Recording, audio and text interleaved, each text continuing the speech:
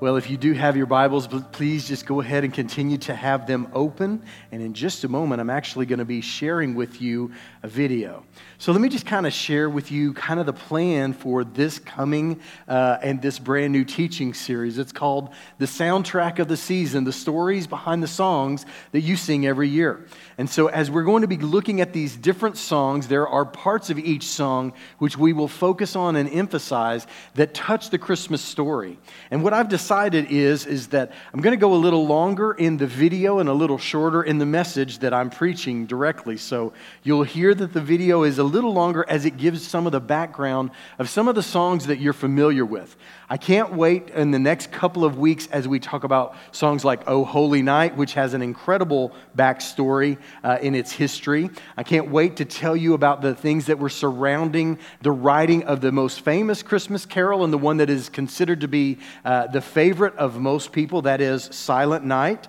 And as we go on and on down the list, you'll be learning some things about some songs that you sing every single year, but you will also get a grasp of how they touch the things that Jesus has come to bring, and basically the Word of God will be illuminated in a way, because as many of you may or may not know, back in the day, there were so many people that did not understand how to read.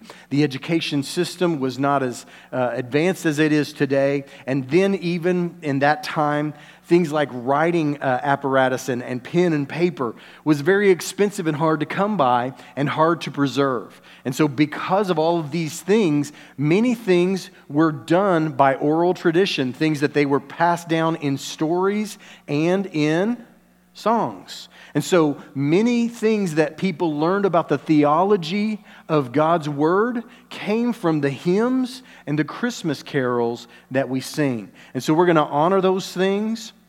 We're going to share with you some of the backstories, and today we're going to start off with a song that you may not know very well, but maybe you know very well. I don't know. This is one of those that seems to be maybe a favorite and then maybe not necessarily in your normal rotation. So get ready. Today's first Christmas carol is "It Came Upon a Midnight Clear." Let's check out the first video of the soundtrack of the season. Notice that there is a soundtrack to the Christmas season.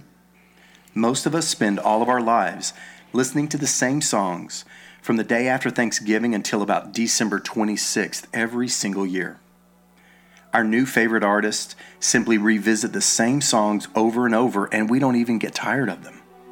But rarely do we think about where these songs came from, their backstories, or about the deeper meaning behind them. Many of these songs of the season point to powerful theological insights and practical lessons that can deepen us or even bring us joy in the midst of the Christmas season. So let's look a little deeper into some of the famous Christmas carols that you know and love. "It Came Upon a Midnight Clear" by Dr. Edmund Sears. In 1849, a 39-year-old Unitarian minister from Massachusetts named Dr. Edmund Sears was struggling to cope with the world he saw around him. As he surveyed the society he was called to minister to in the town of Wayland, Massachusetts, near Boston, he saw injustices everywhere. The poor and the marginalized were being mistreated and exploited. This depressing and disheartening state of the human race's treatment of one another had permeated the minister's mindset and his mood. But the hope that the Christmas season brought gave him new eyes and a new dose of motivation as he had an idea. He felt led to take up his pen and write an original poem to share during his upcoming Christmas sermon. His hope was to challenge those who heard him to love all the world the way that Christ had. And as he read Luke chapter 2, he took inspiration from its words and began to write the words to the poem that he planned to share. And what he wrote in that moment are the words we now know as the lyrics of the famous and beloved Christmas carol, "It Came Upon a Midnight Clear." Here are the words of that poem in the way that Dr. Sears wrote it. "It came upon the midnight clear, that glorious song of old, from angels bending near the earth to touch their harps of gold. Peace on the earth, goodwill to men from heaven's all-gracious King. The world in solemn stillness lay to hear the angels sing. Still through the cloven skies they come, with peaceful wings unfurled, and still their heavenly music floats o'er all the weary world. Above its sad and lowly plains, they bend on hovering wing, and o'er its babel sounds, the blessed angels sing. Yet with the woes of sin and strife the world has suffered long, beneath the angels' strain have rolled 2,000 years of wrong. And man at war with man hears not the love song which they bring. Oh, hush the noise, ye men of strife, and hear the angels sing. And ye beneath life's crushing load, whose forms are bending low, who toil along the climbing way with painful steps and slow, look now, for glad and golden hours come swiftly on the wing.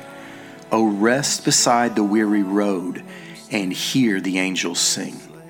For lo, the days are hastening on by prophets seen of old, when with the ever-circling years shall come the time foretold, when Christ shall come and all shall own the Prince of Peace, their King, and saints shall meet him in the air, and with the angels sing. As Dr. Sears wrote his poem, he had the purpose of inspiring and challenging the people who would hear the words to move on behalf of the poor and disenfranchised around them. He penned those beautiful words that we know so well in verse 1, but then shifted his thoughts from that beautiful scene of Christ's birth to a different kind of beauty, the beauty of one member of the human race sacrificially serving another member of the human race. But for this Christmas poem to become well known and deeply loved and accomplish all that Dr. Sears had hoped, it needed a melody and it needed a larger audience. The audience grew as Dr. Sears published that poem in a publication that he regularly contributed to as an author.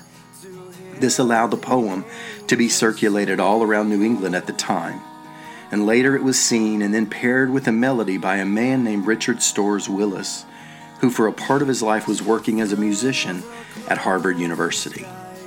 Years later, the combination of the poem and the melody was published, and it eventually found its way into many of the congregational hymn books that were printed and then distributed in churches in the 1900s. The audience further grew in the years of World War I, when GIs from the United States sang the Christmas carol as they spent their winter on the battlefield in France. And then 25 years later, the song was again taken across the ocean as a brand new crop of GIs sang it during the Christmas times in World War II as well. Bing Crosby, Dinah Shore, and other entertainers sang it for the GIs as they entertained in foreign lands during USO holiday shows for the members of the troops.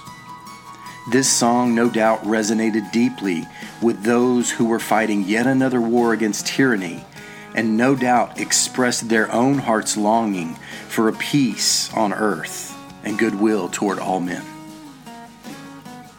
Today, as we reflect upon what Dr. Sears was really trying to accomplish by writing this Christmas carol, let us reflect as well on these lesser-known verses, and let us realize that 175 years later, the thing which was being sought by this famous writer has still yet to be accomplished. The thing that God declared that He desired, the peace on earth, goodwill toward all men, has still yet to be accomplished in our world. And so let us individually take upon ourselves the opportunities that we have to love others and to display that peace on earth, goodwill toward men that God came to provide. All right. Well, how many of you in here learned a little something about the song that you did not know? At least a little bit. It's only going to get better from here. I'm telling you, there's even more and even more exciting. Oh, man, I've never looked so good. Oh, getting worse each and every moment. Okay. Yes, but it is so exciting, and I'm anxious for you guys to know some of the stories. And I love the story that I'm going to be sharing at the end of today's Bible study and the sermon and the teaching that we're going to be sharing.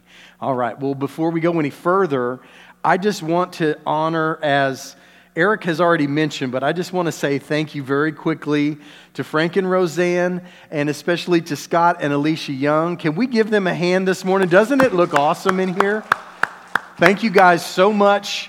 I came in a little early this morning, and as I came in, I looked around and I was like, my goodness, if I was not in the Christmas spirit before, I am 100% in the Christmas spirit now. I thank you guys. Y'all have updated the Christmas tree over the years that we've had ornaments just kind of falling and shattering and stuff. We just never have really replaced them, and it went from being a very full tree to being a little more bare each and every year, because I'm not the one who usually decorates it. It's usually Scott and Alicia. Finally, Alicia came to me and she was like, can we please just get some? No, it wasn't like that, but that's how I felt. I was like, man, I should have done this already. So I thank them so much. It looks fantastic, looks phenomenal, and great thing up here as well. I mean, everything just looks great. We appreciate you, and Frank and Roseanne and their family members have been working and toiling and collecting all year for the things that are in the silent auction. We appreciate you guys. We appreciate you guys as well, Scott and Alicia, for your help as well,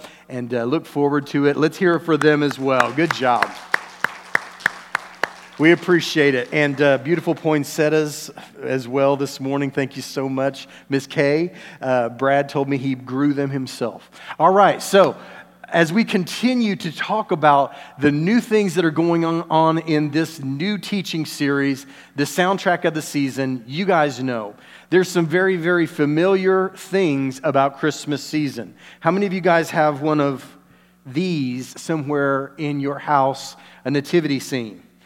Now, these can be $2 or $200 these days. I mean, it is really something that I love. My wife has got a beautiful one that is my favorite that I've ever seen. I don't think she spent $200, but she didn't spend $2, somewhere between those numbers. But we see the same familiar things in each and every nativity scene. We see the wise men, we see Mary, we see Joseph, we see the baby Jesus, we see the star, we often see an angel, and then over here on the right-hand side in this particular nativity scene, we see the humble men that we just read about from what Paul read in Luke chapter 2. The shepherds that were invited, and the announcement that came from the angels that Christ was being born in Bethlehem and that they should go and see. And all they had to do was look for a baby that was wrapped in swaddling clothes and lying in a manger. That's how they would know that they'd found the Christ child. But not just we have familiar scenes, but we have familiar sounds.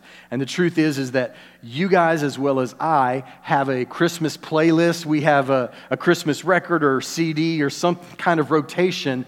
For those of you who are young, you got a Christmas Spotify playlist that kind of plays and goes through all the different songs that you love.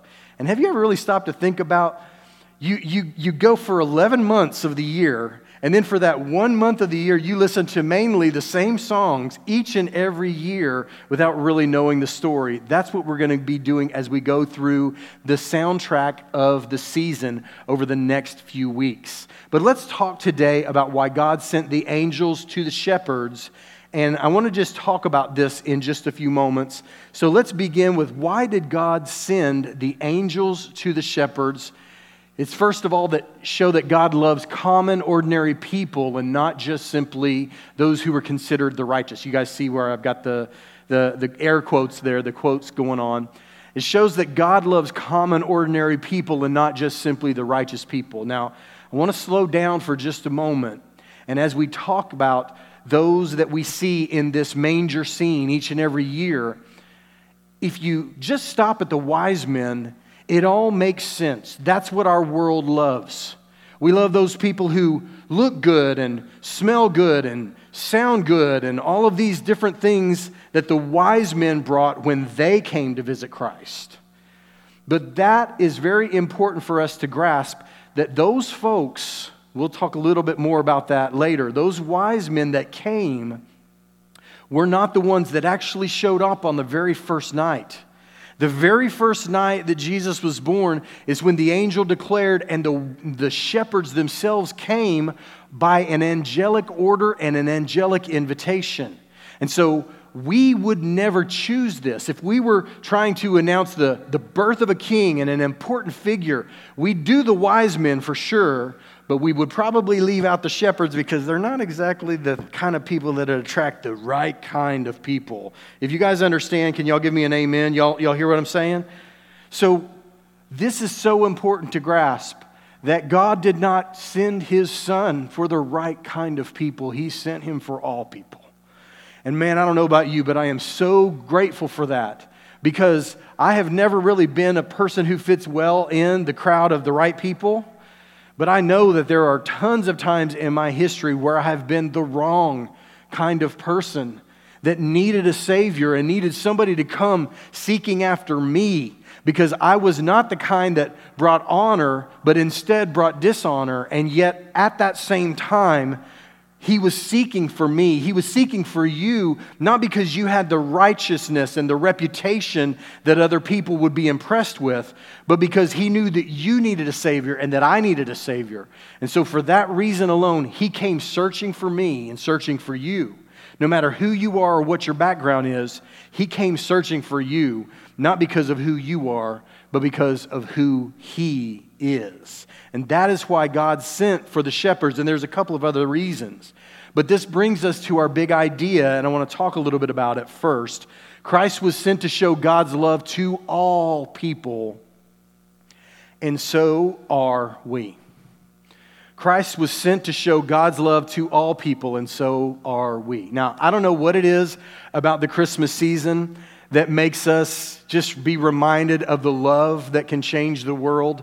But I know some of you have already probably begun to partake in this love that changes the world, and it probably looks a lot like something like this right here. Let's go to our next slide here. Hallmark Channel. Let's be honest. Let's go ahead and get it out there. Let's just do a little true confession, being good for the soul. How many of you guys have seen at least one of these? And look, I've got people in there that are like, I've literally seen that movie right there. I've seen it. Okay, so I don't want to ruin the rest of the Christmas season for you, but here's what's going to happen. They're going to get together in the end. And also, the bed and breakfast inn that they're meeting at, they're going to keep it, no matter what the bank says. That's going to happen. I just want you to know, and you're welcome. I just gave you back 12 hours of your life during a very busy time of year. If you've seen one holiday movie on Hallmark Channel, why not see 5 more of the same plot? Actually, this is my face whenever I see my wife watching a Hallmark movie. This is an exact picture. I'm like, what? And she goes, "You're not invited." And I'm like, okay, all right, that's fine. And then I go around the corner and go, yes, thank God I'm not invited. All right, so anyway, let's go back to that something to learn. This is very, very important and very, very powerful, and something that you do not know, something that you kind of have to dig a little deeper, and I want to share it with you, and I try to share it almost every single Christmas season, or at least once or twice a year. But there were 2 types of Greek that were written in the Roman world that Christ was born into. There was classical Greek, and that word that looks kind of strange is pronounced Koine Greek. Okay? So classical was for those who had a higher education level, while Koine Greek was the common language of commerce and spoken by many, many people in the Roman world.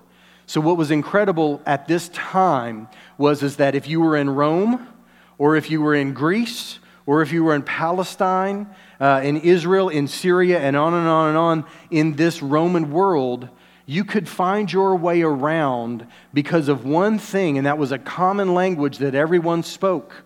Because this is not the way that we wish it were, but this is the way that it is. If you want to make money, you better learn how to communicate with your customers, right?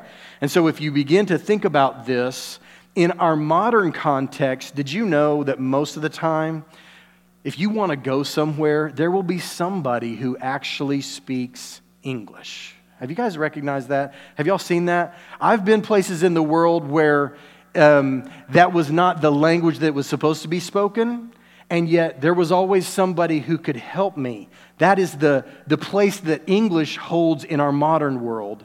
And in the same way, Koine Greek was holding that position in the ancient world. But this is what is so incredibly important that we grasp. All of the New Testament was not written in classical Greek, but it was written in Koine Greek. Do you know what God is saying with that? As He transmits His word through His people and His prophets, He is saying this isn't for the people who are at the upper end of the education scale. This isn't for the priests and the professional clergy. This is for everybody. And if they will read it, I will give my word so that they can know me and know who I am. Whoever you are, wherever you've been, whatever your background is, whatever your backstory is, I want you to know that God came seeking for somebody just like you and just like me. Everything that He could do to remove the barriers that would keep you from Him and Him from you were all being pushed aside constantly so that you and He might be reunited in the way that He always intended.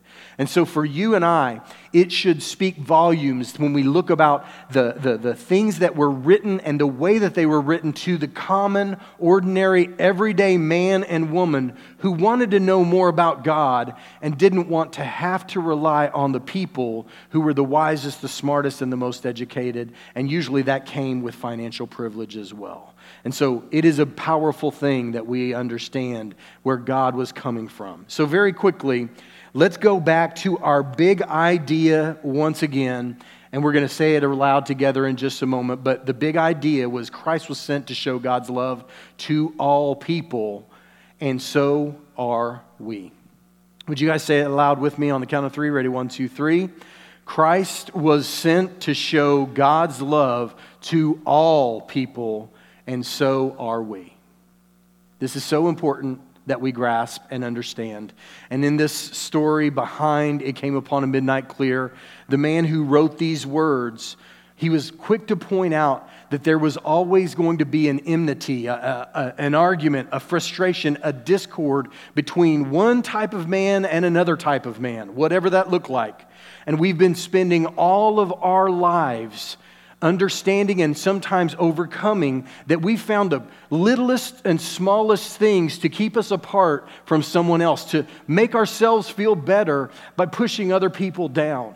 And in the midst of it all, God comes and says, no, it's not about that. It is about peace on earth and goodwill toward, what's the next word? All men, all mankind. Let's talk about this very quickly. Let's talk about how this big idea plays out and what we need to be doing as we live out this big idea. Not just those who agree with me are the people that I get to love. I have to love all men and all mankind. Not just those who act like me or believe like me. In our world today, we have somehow divided ourselves once again among lines of those who act or believe like me, who agree with me, not just those that I encounter at convenient times or when I'm in a good mindset. Y'all know somebody, but it's not you. I get it. It's not me either. Never is. It's really hard for certain people to love folks when they're busy. Or love people when they're behind the wheel of a car. Can I get an amen on that if you drive in Houston? You know what I'm saying? We talk about these things sometimes as jokes, and we understand. We're lighthearted. But the truth of the matter is that sometimes I encounter people at the wrong time, and they would never, ever, ever suspect that I am a Christian who loves them because of not just the things that I've done, the way that I've encountered them, the way that I've approached them, the way that I've dealt with them, the way that I've treated them. It's crazy when we think about it, and it ought to jolt us a little bit if ever there is a time where I am not loving those that Christ loved in the way that I ought to be. But sometimes it's my mindset, it's an inconvenient time, it's the wrong moment, and I give myself a break and I excuse myself when the truth is that God loves, and as He wrote in His Word, a friend loves at all times. And not just those who I think deserve it are the ones that I'm supposed to be loving. I'm supposed to be loving everyone that God has come to die for, which, by the way, once again, is everyone. Luke chapter 2. I want to read a longer passage of Scripture. This is the same passage that Paul was reading a little earlier, beginning in chapter 2, verse 8 through 14. Let's read it. And there were shepherds living out in the fields nearby, keeping watch over their flocks at night. And an angel of the Lord appeared to them, and the glory of the Lord shone around them, and they were terrified. But the angel said to them, "Do not be afraid. I bring you good news that will cause," can you guys read the line that's underlined with me? "Great joy for all the people." Not just the righteous, not just the educated, not just those that had it all together in their life. And let's keep moving here. "Today in the town of David, a Savior has been born to you. He is the Messiah, the Lord. And this will be a sign to you. You will find a baby wrapped in cloths and lying in a manger." And suddenly a great company of the heavenly host appeared to the angel, praising God and saying, "Glory to God in the highest heaven, and on earth peace to those on whom His favor rests." So let's talk a little bit more about why God sent the angels to the shepherds. First, to show that God loves the common, ordinary people, not just those who are righteous. But He also came to show that through Jesus, God would speak to common, ordinary people. You see, back in those days and in that time, if you were a person who had all kinds of political clout or all kinds of religious credentials, people could see that God would talk to you, and then you would get to tell them what God had said and what God was like. And there was even a high priest who, kind of went and represented all of the people of Israel at that time, asking for a forgiveness and a sacrifice, a 1-year stay of the sins that they had committed. And in the midst of it all, they would speak for the nation and speak for God to the nation. There was this intermediary. There was a bottleneck, if you will, from God to man. But when God sent His angels to declare to those shepherds, He obliterated the bottleneck. He took it all away and said, if you are interested, there's a Savior being born just around the corner. It's Christ the Lord. All you've got to do is look for a baby in a manger in swaddling clothes, and you will know that it is Him. And they did something powerful. They heard God's voice, and they acted upon it. Now, I'm trying to go a little shorter, but there's a lot to be said about people who hear God's voice and then determine that they will act upon it later. I know that's none of y'all. I know that's never me, but can I get an amen? You know people who have done this. Oh, I'm going to do that, but I will do it later. I will do it when I have a little more time. I will do it when I have some things straightened out in my life. I will do that when I'm the right kind of person. I will do that when I know enough. What is absolutely powerful and beautiful about the shepherds is, in light of God's glory and His grace, everything else faded away. And they didn't say, we're going to be the people that don't fit in. They said instead, God has spoken to me for some reason. He has considered me worthy, so I will act upon it. For some reason, God has considered us His children and worthy, and we should act upon it. Now, let me ask you guys a question. This is an easy one, pop quiz time. Super easy though, not hard to figure out. If you are hurting and you need someone in your life to help you through what you're dealing with, does it matter if they're wearing the wrong name brand on their clothes? Does it matter if they're the wrong kind of person? No, you just need someone with skin on to be a representation of the Lord in some way, that He is reminding you that He cares and He has not forgotten about you. Have any of you ever felt like God has forgotten about you? Have any of you ever felt like God had forgotten your address? And then somehow, some way, someone came. And even if they weren't the person that you were expecting, it was almost as if God said, I want you to know that this is my reminder that I haven't forgotten about you, that I still love you, and whoever you are and wherever you've been does not matter to me. The only thing that matters to me about you is you. If you've ever been there, if you've ever had that happen for you, can I tell you something? The only thing that rivals and maybe even eclipses that kind of feeling is letting God make you the one who brings the blessing and the acceptance. There's just something so incredibly humbling about being the one that God chose to use. And can you imagine these shepherds going, who are we? Why in the world were we there? Like everybody, out of everybody that they could have chosen, they chose us. What's that all about? I have no idea. Me either. I just don't know. But then when God was through showing them his son, do you know what he did? He turned around and made them heralds of his son. He took them from the position that they were, kind of out there in the fields, and not exactly the ones that you would recognize as being great or good or any of those things, and he turned them into something totally different. He turned them into people who were starting to talk about God and his love and his acceptance. And you know the crazy thing is that people who were ordinary listened to people who were ordinary, and they realized that God had done something in their life. Still happens the same exact way. Ordinary people sharing an extraordinary God with other ordinary people. But the problem for most of us is that we are not sharing God's love.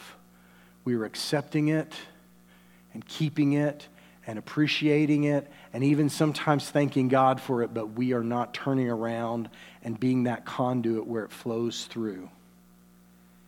And I don't know if you know this or not, but the Dead Sea in ancient Palestine and in the ancient Israeli world is a river. It has a river at the top and it flows down into this sea. And this sea is a basin. And as the river flows, there is no other tributary that allows it to go out.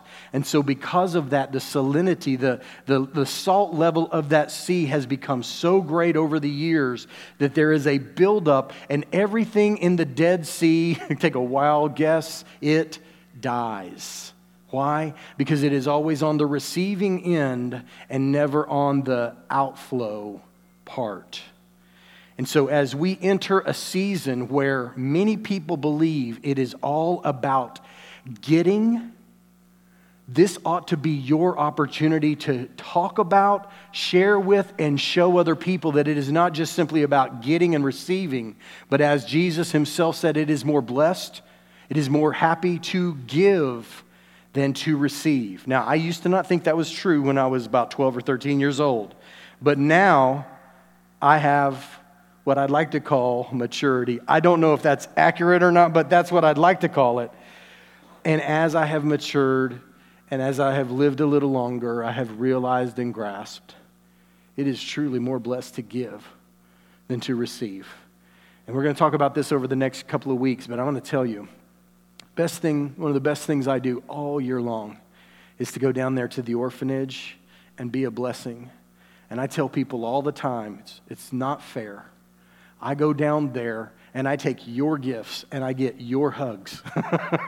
I mean, they come up and they thank me, and I tell them every single time that I can, there are people in our church who love you because God loves you. And there is nothing more blessed in my interactions in the year than realizing that it is more blessed to give than to receive. Now, I don't want you to miss this real quickly. Let's go to this next slide, and I'm drawing to a close here pretty quick. Don't miss this. The shepherds were in the Christmas story by a divine invitation. The wise men, the people that were the ones that were the right kind of people, they found the star in the heavens and they acted upon it. But the angel came to one of those two, and it was the ones that didn't fit. God sent His divine invitation to those and asked them to come and be there. He was, I have no doubt, excited and pleased and very much appreciating those who came from afar. And by the way, in our next slide, you'll see, I think, you can be a part of understanding the wise men. We're going to talk and go deep on the wise men, the who, what, when, where, and why of the wise men. I think you will learn a lot. It's literally just a 2-week Zoom Bible study. This is a commercial break, yes, but please stay with me. There's your Zoom code. You can be on and be involved, and we'll get you into the Zoom room. We'll teach you some things that you didn't know, and you'll appreciate the wise men and the Christmas story a little bit more than ever before. But don't forget, and don't get it twisted, the truth is that those guys were there, the wise guys were there. Is this thing on? Are y'all just the wise guy? All right, never mind. Anyway, the wise men were there not by divine invitation, but because they saw the star and acted and reacted upon it. But the shepherds were invited. Don't miss it.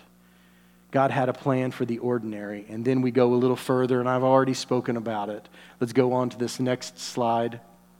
Let's go to our next slide, please, to show that God would speak through common, ordinary people. He turned them into the heralds that He needed there. Luke chapter 2, verse 16 through 20 says a few words that I want to share, and then we're going to wrap it up. So this is verses 16 through 20, and it's condensed, so just know that I took out one verse in the midst there. So they hurried off, and they found Mary and Joseph and the baby who was lying in the manger. When they had seen him, they spread the word concerning what had been told to them about this child, and all who heard it were amazed what the shepherds said to them. The shepherds returned, glorifying and praising God for all the things that they had heard and seen, which was just as they had been told. So the big idea for us is, once again, that God's love is for all people, and we are called to be conduits of that love to all people as well. Here are a couple of big questions to work through and to talk about.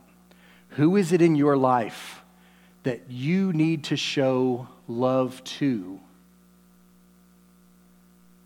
Who is it in your life that you need to show love to? Maybe somebody comes to your mind.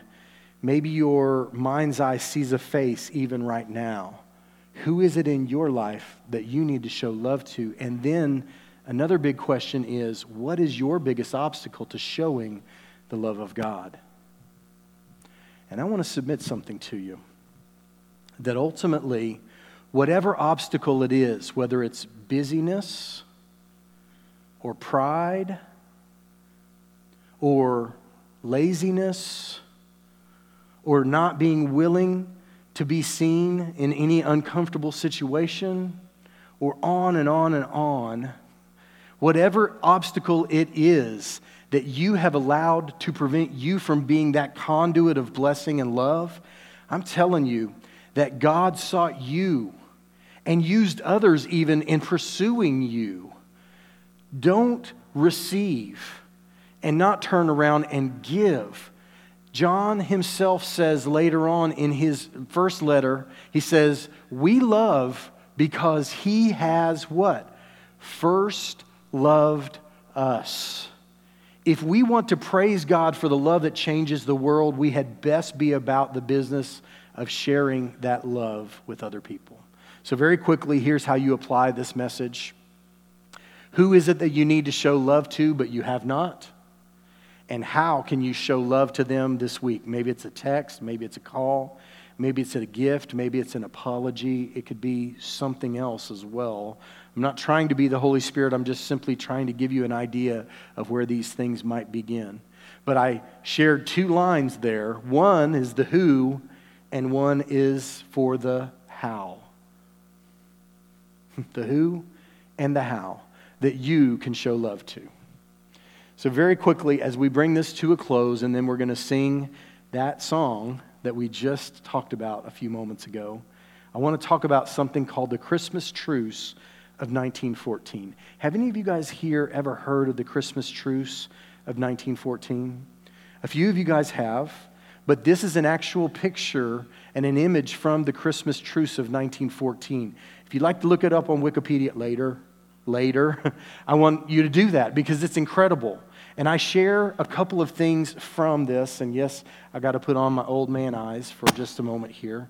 But Bruce Bairnsfather fought throughout the war, and this is what he wrote about what happened.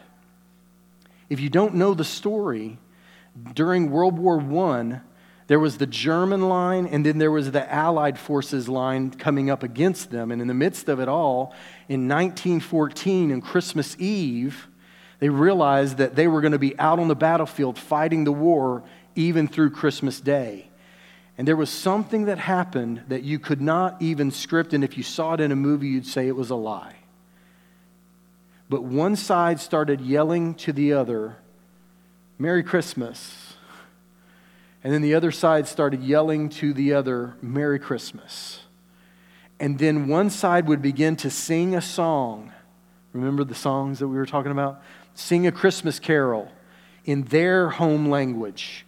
And then the others would sing a Christmas carol in their home language.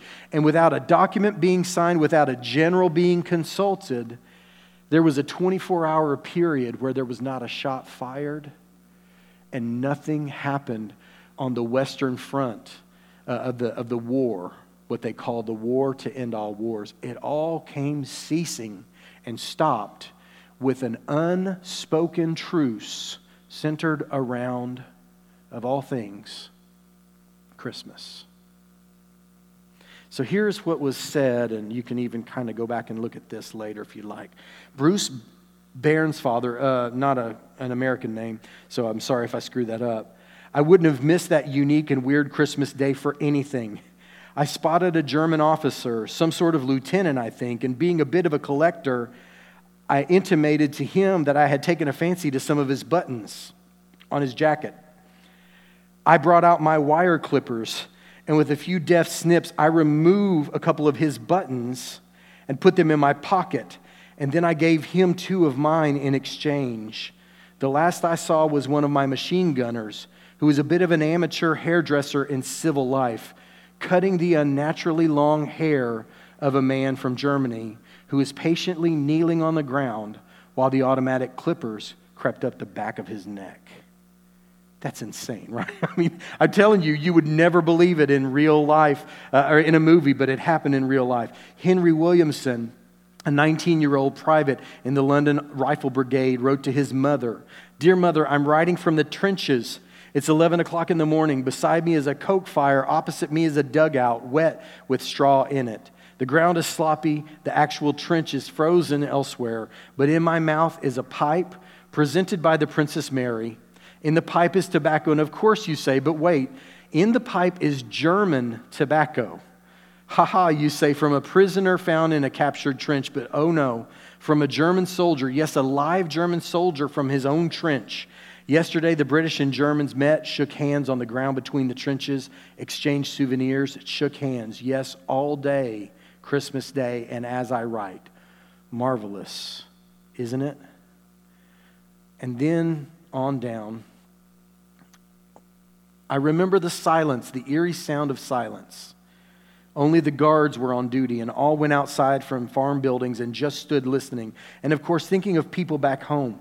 All I'd heard for 2 months in the trenches was hissing, cracking, and whining of bullets in flight, machine gun fire, and distant German voices. But there was a dead silence that morning, right across the land as far as you could see. We shouted, "Merry Christmas," even though no one felt merry. And the silence ended early in the afternoon, and the killing started again. It was a short peace in a terrible war. I couldn't help but read this last conversation, this last letter, and be reminded of how different Christmas feels in our modern world. It's like just for a month things change, and then they kind of go back to normal. And I'm saddened by that, and yet inspired by that at the same time, if you guys understand what I'm saying. It's as if I can catch a glimpse of what God would like for us to live like each and every day if we would simply allow ourselves to be that conduit on a regular basis. I can't say that your whole world would change, but I can say this. God provides opportunities for all of us all the time to be a person who shows the love of God. And especially during the Christmas season, I can think of no better time than to be a light in a dark world where you bring about peace on earth and goodwill toward all men. Heavenly Father, I pray that you would help us, that you would be with us, that you would challenge us, Lord, to get out of our comfort zone, to step out from the busyness of our schedules, and instead of worrying about self first, that you would help us instead to seek your will for our lives first, foremost, and above all things. And in the midst of it all, God, may you use us as some sort of channel, some sort of conduit that can give a dark world a ray of light, that you can give to those who are unloved a taste and appreciation for the love that God himself has for them. Open our hearts, Lord, so that we might receive your love and that we might be faithful to you to give it. In Jesus' name we pray.